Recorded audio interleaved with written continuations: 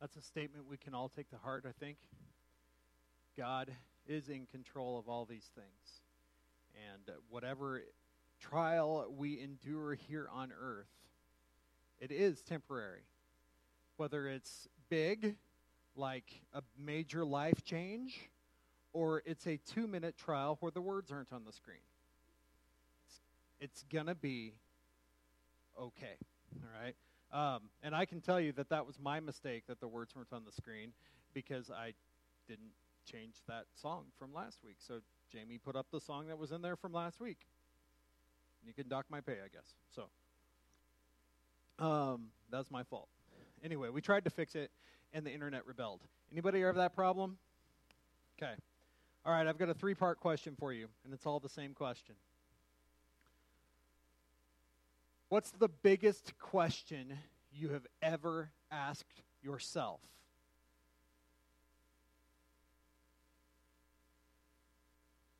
What's the biggest question you have ever asked? What's the biggest question you have for Jesus?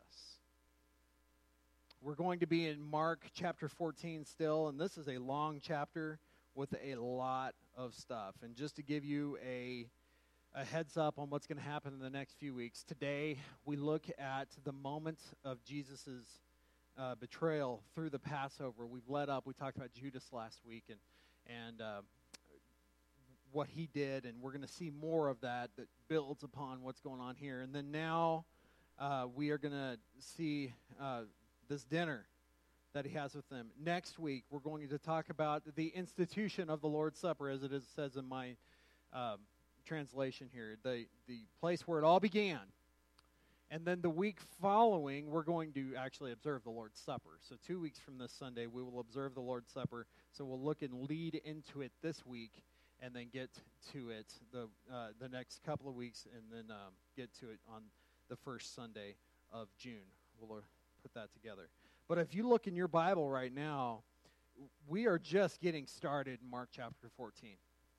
This is basically the entire account of Jesus' last 3 days of life and what he goes through. And ultimately, we see the fulfillment that is in chapter 15 through his crucifixion. And the ultimate result, spoiler alert, he doesn't stay in the ground. Hallelujah. But we see why today this is a challenging passage actually to get through, because really it's a lot of narrative. It's a lot of this happened kind of thing. But there's a question that is asked by each one of the disciples. That's why I wanted to start that thought with you. What's the biggest question you've ever asked? And I think it's important to recognize to whom you ask that question. Is it to yourself? Is it just generally to the existence of the humanities on earth? Or is it to God? Here we see one of the biggest questions we are going to ever ask is to Jesus. And each one of the disciples asked it. 11 of them had one answer. The 12th had a different.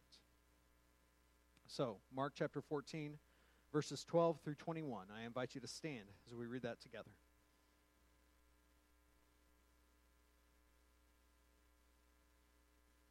And on the first day of unleavened bread, when they'd sacrificed the Passover lamb, his disciples said to him, "Where will you have us go and prepare for you to eat the Passover?" And he sent 2 of his disciples and said to them, "Go into the city, and a man carrying a jar of water will meet you. Follow him, and wherever he enters, say to the master of the house, 'The teacher says, where is my guest room, where I may eat the Passover with my disciples? And he will show you a large upper room furnished and ready. There, prepare for us.' And the disciples set out and went into the city and found it just as he had told them. And they prepared the Passover. And when it was evening, he came with the 12, and as they were reclining at the table and eating, Jesus said, 'Truly, I say to you, one of you will betray me, one who is eating with me.' They began to be sorrowful and to say to him one after another, 'Is it I?' He said to them, 'It is one of the 12, one who is dipping bread into the dish with me. For the Son of Man goes as it is written of him, but woe to that man by whom the Son of Man is betrayed. It would have been better for that man if he had not been born. Lord, such a humbling passage. Because really, it could have been any of them. And that question we need to ask ourselves now, is it I? Is it me? Teach us to be faithful to you. In Jesus' name.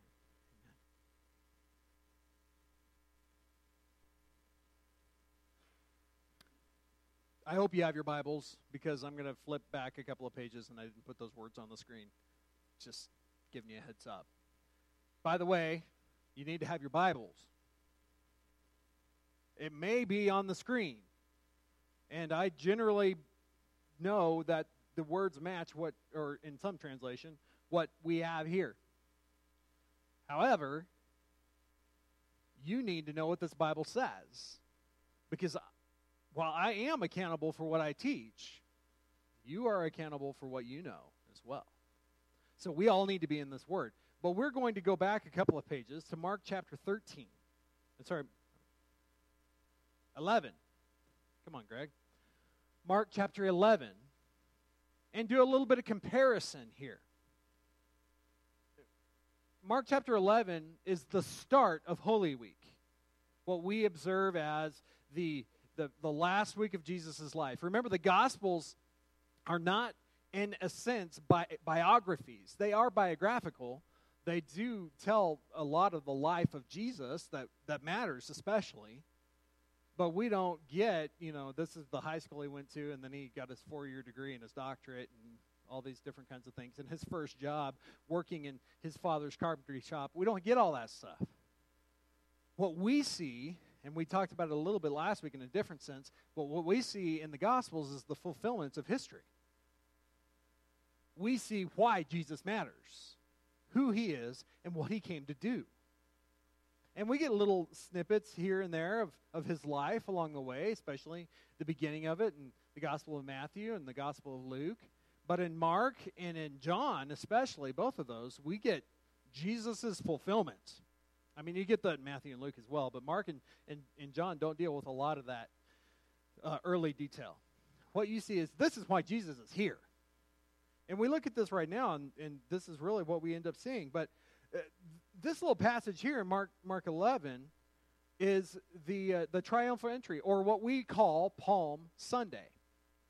And we see this kind of prophecy happen. And I want to do a little comparison to chapter 14 where we've been.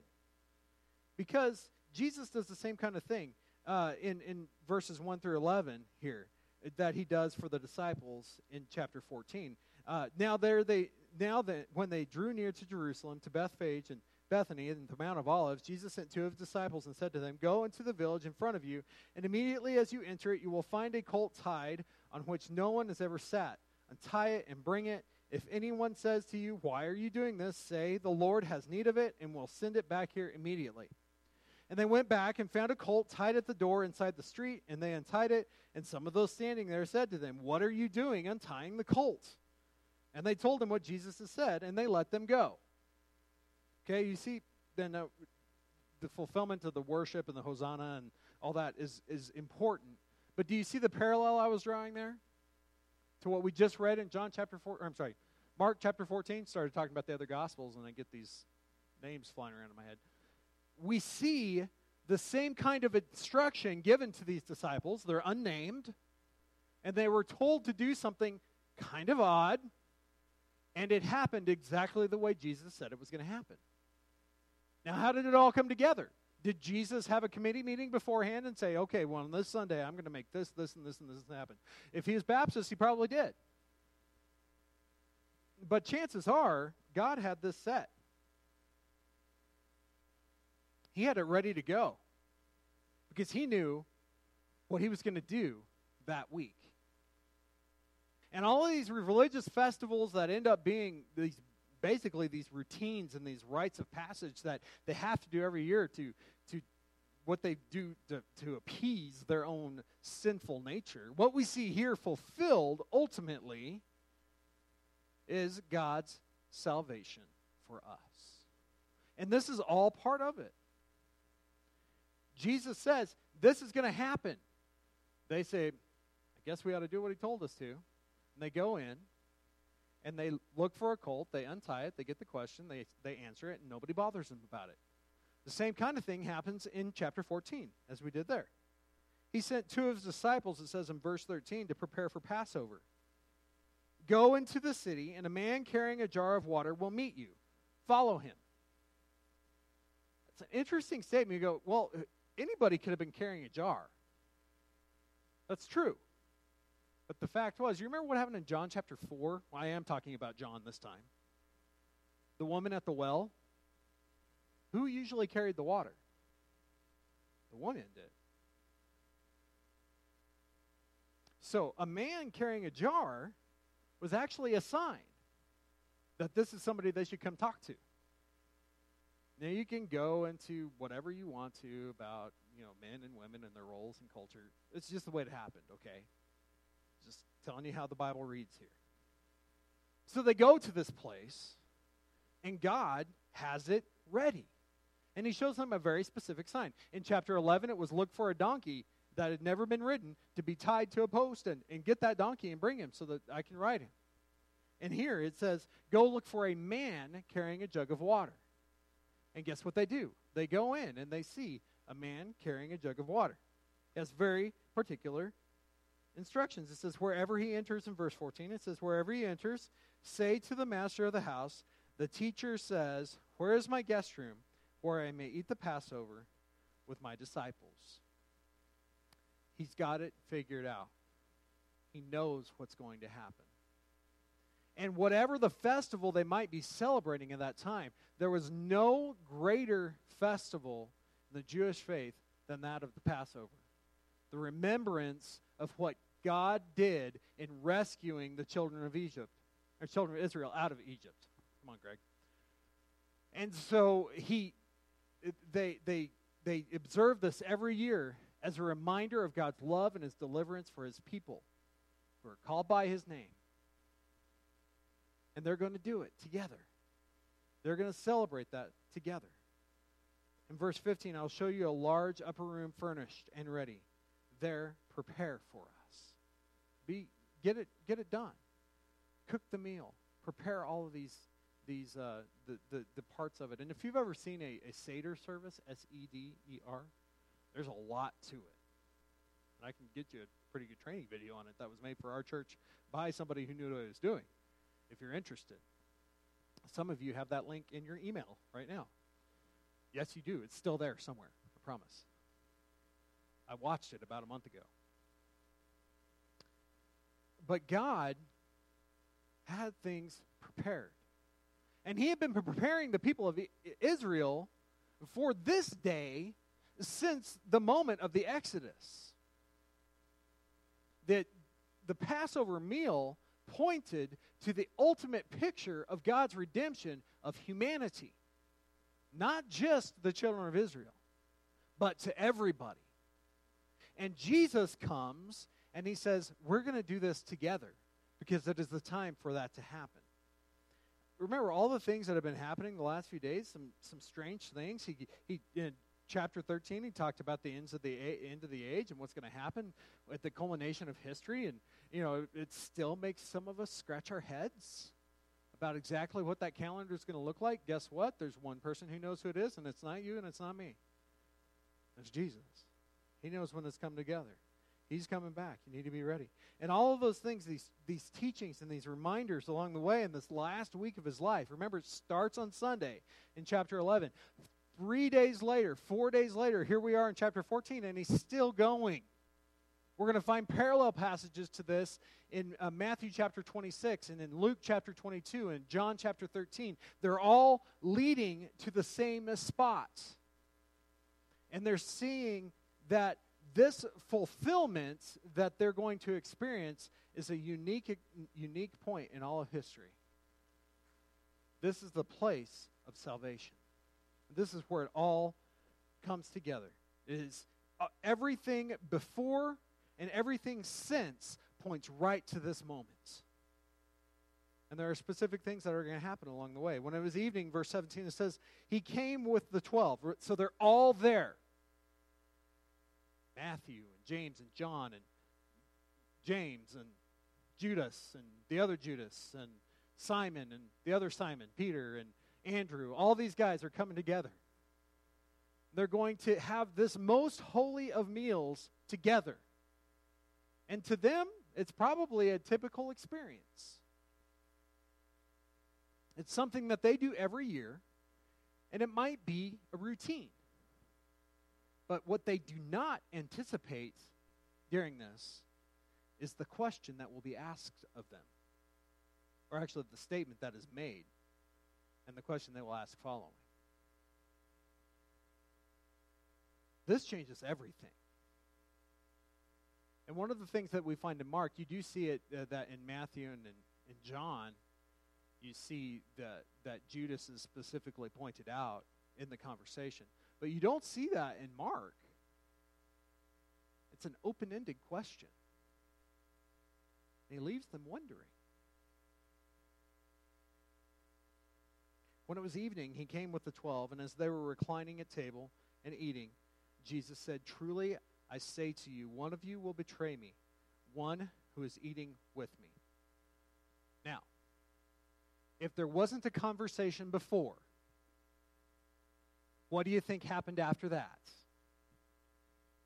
You know, after they all moved to the same side of the table so they could get the painting done.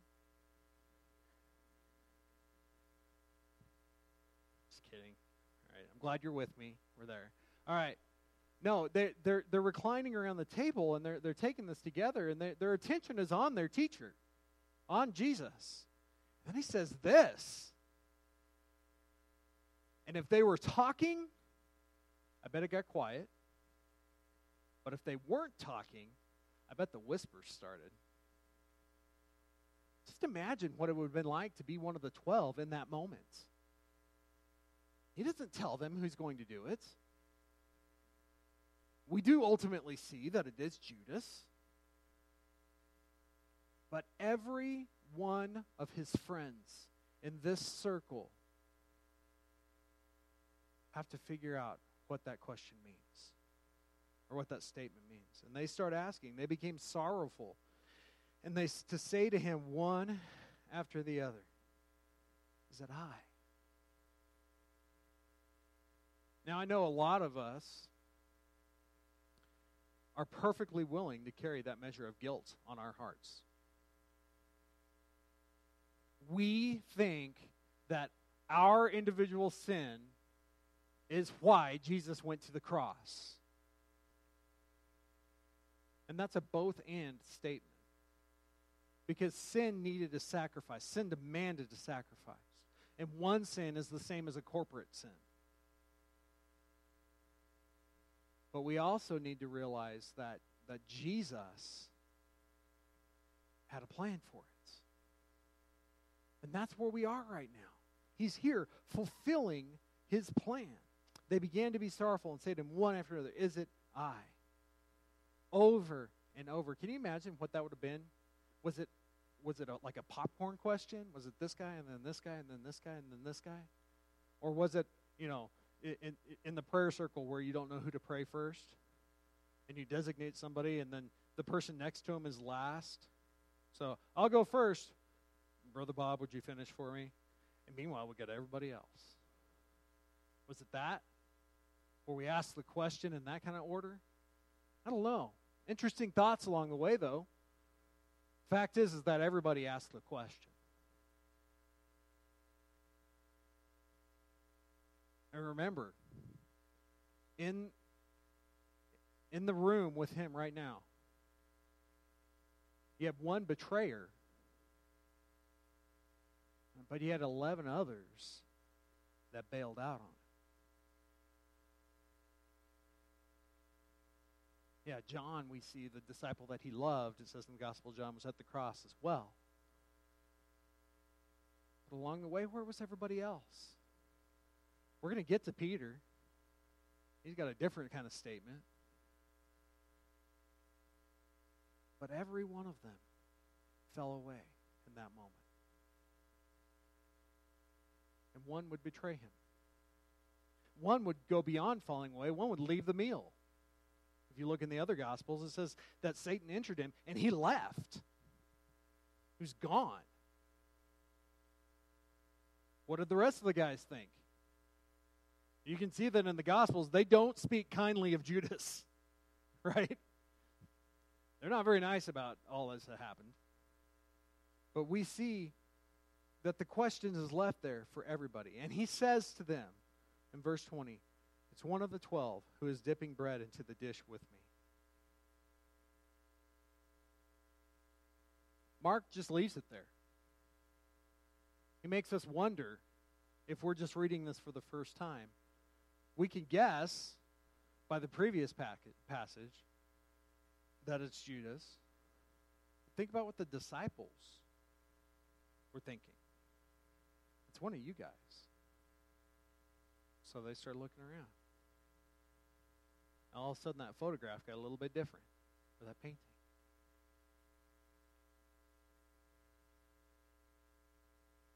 The harsh truth, honestly, is that it could have been any of them. Could have. We know it was Judas, and we know that the fate that would fall upon him was awful. But friends, it could be any of us. God is faithful. Jesus held them close. We realize, as he says, that one would have to betray him, that the scriptures would be fulfilled. And we looked at Psalm 41 last week, where we saw that one of his friends who ate bread with him would betray him. We see that fulfilled ultimately in Judas Iscariot. It could have been any of them. And the fact is, they did all fall away at that point. They all denied him. They all abandoned him. And he would face this suffering by himself. But he was preparing them, ultimately, to see what we talked about last week, his fulfillments. The fulfillment of history, the fulfillment of salvation that we have in Jesus alone. All of these things that happen point directly to the point of the sacrifice for our sins. Sin just doesn't disappear. Sin must be paid for.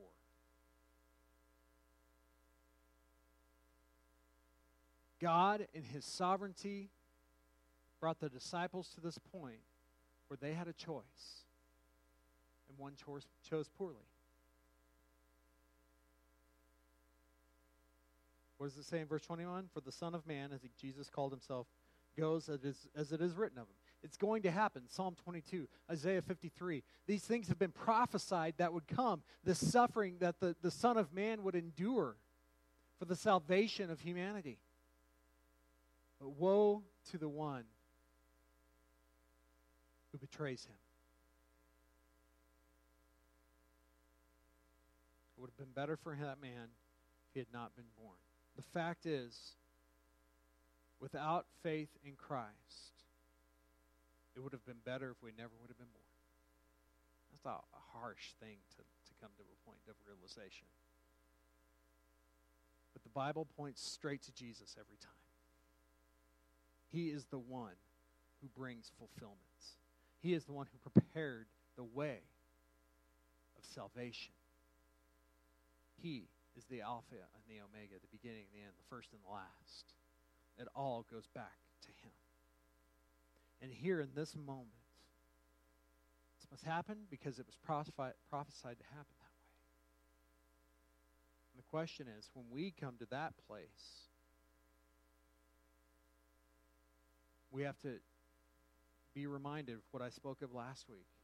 Whether we're a betrayer, whether we're a denier, we are all what? Sinners. For all have sinned and fall short of the glory of God. And Jesus came for everybody. And yes, one of his closest friends would betray him. And that penalty was eternal.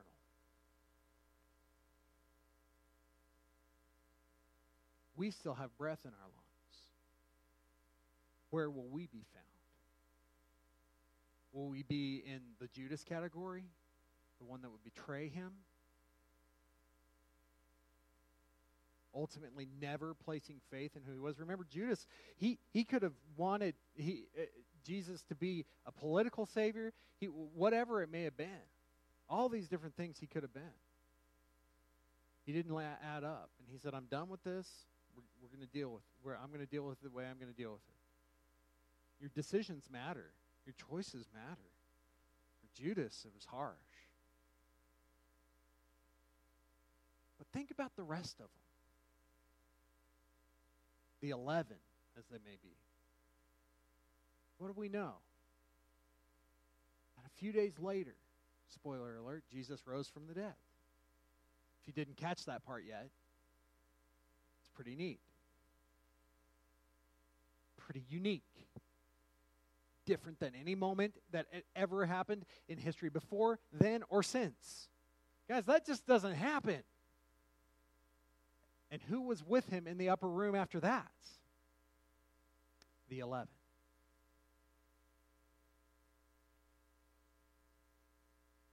He offers grace to the other disciples.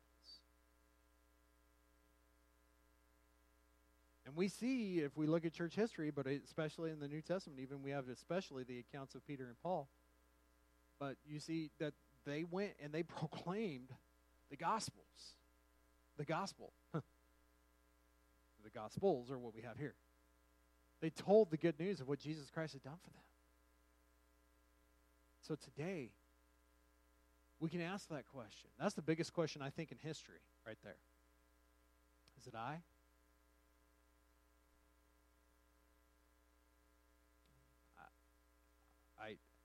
I've trusted Christ as my Savior. And I could ask that question in that conversation. Is it going to be me that betrays him? No. It's Judas. And you may be thinking, maybe I'm like Judas today. Maybe I'm the one that's betraying Christ in my life right now. Now, this is a unique moment in history, and it will not be repeated. Judas' betrayal. Fact is, if we don't place our trust in Christ, if we don't accept his forgiveness ultimately that we receive here, our fate is the same.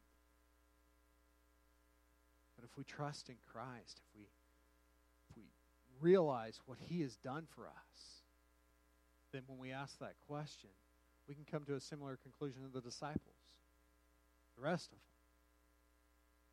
Is it I? Jesus gave them the answer. It's going to be one of you. Who is it? Who is Jesus to you? I know who Jesus is. Jesus is the almighty creator of heaven and earth. But Jesus' question for Peter, remember in Matthew chapter 16, what was the question? Who do you say that I am? And that's the question he's asking you and I today. What was Peter's answer? You're the Christ, the Son of the living God. So when that question is asked of you, how will you answer? Let's pray.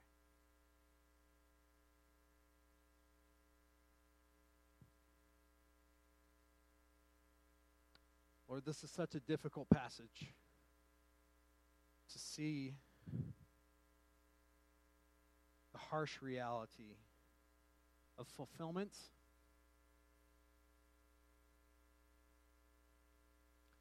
to see everything that you endured for us on the cross.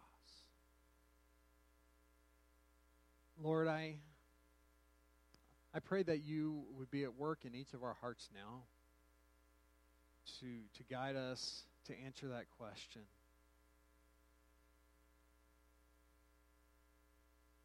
When we come to the place, am I that betrayer? That we would answer instead the way Peter answered when Jesus asked him that question, who do you say that I am? So you're the Christ, the Son of the living God.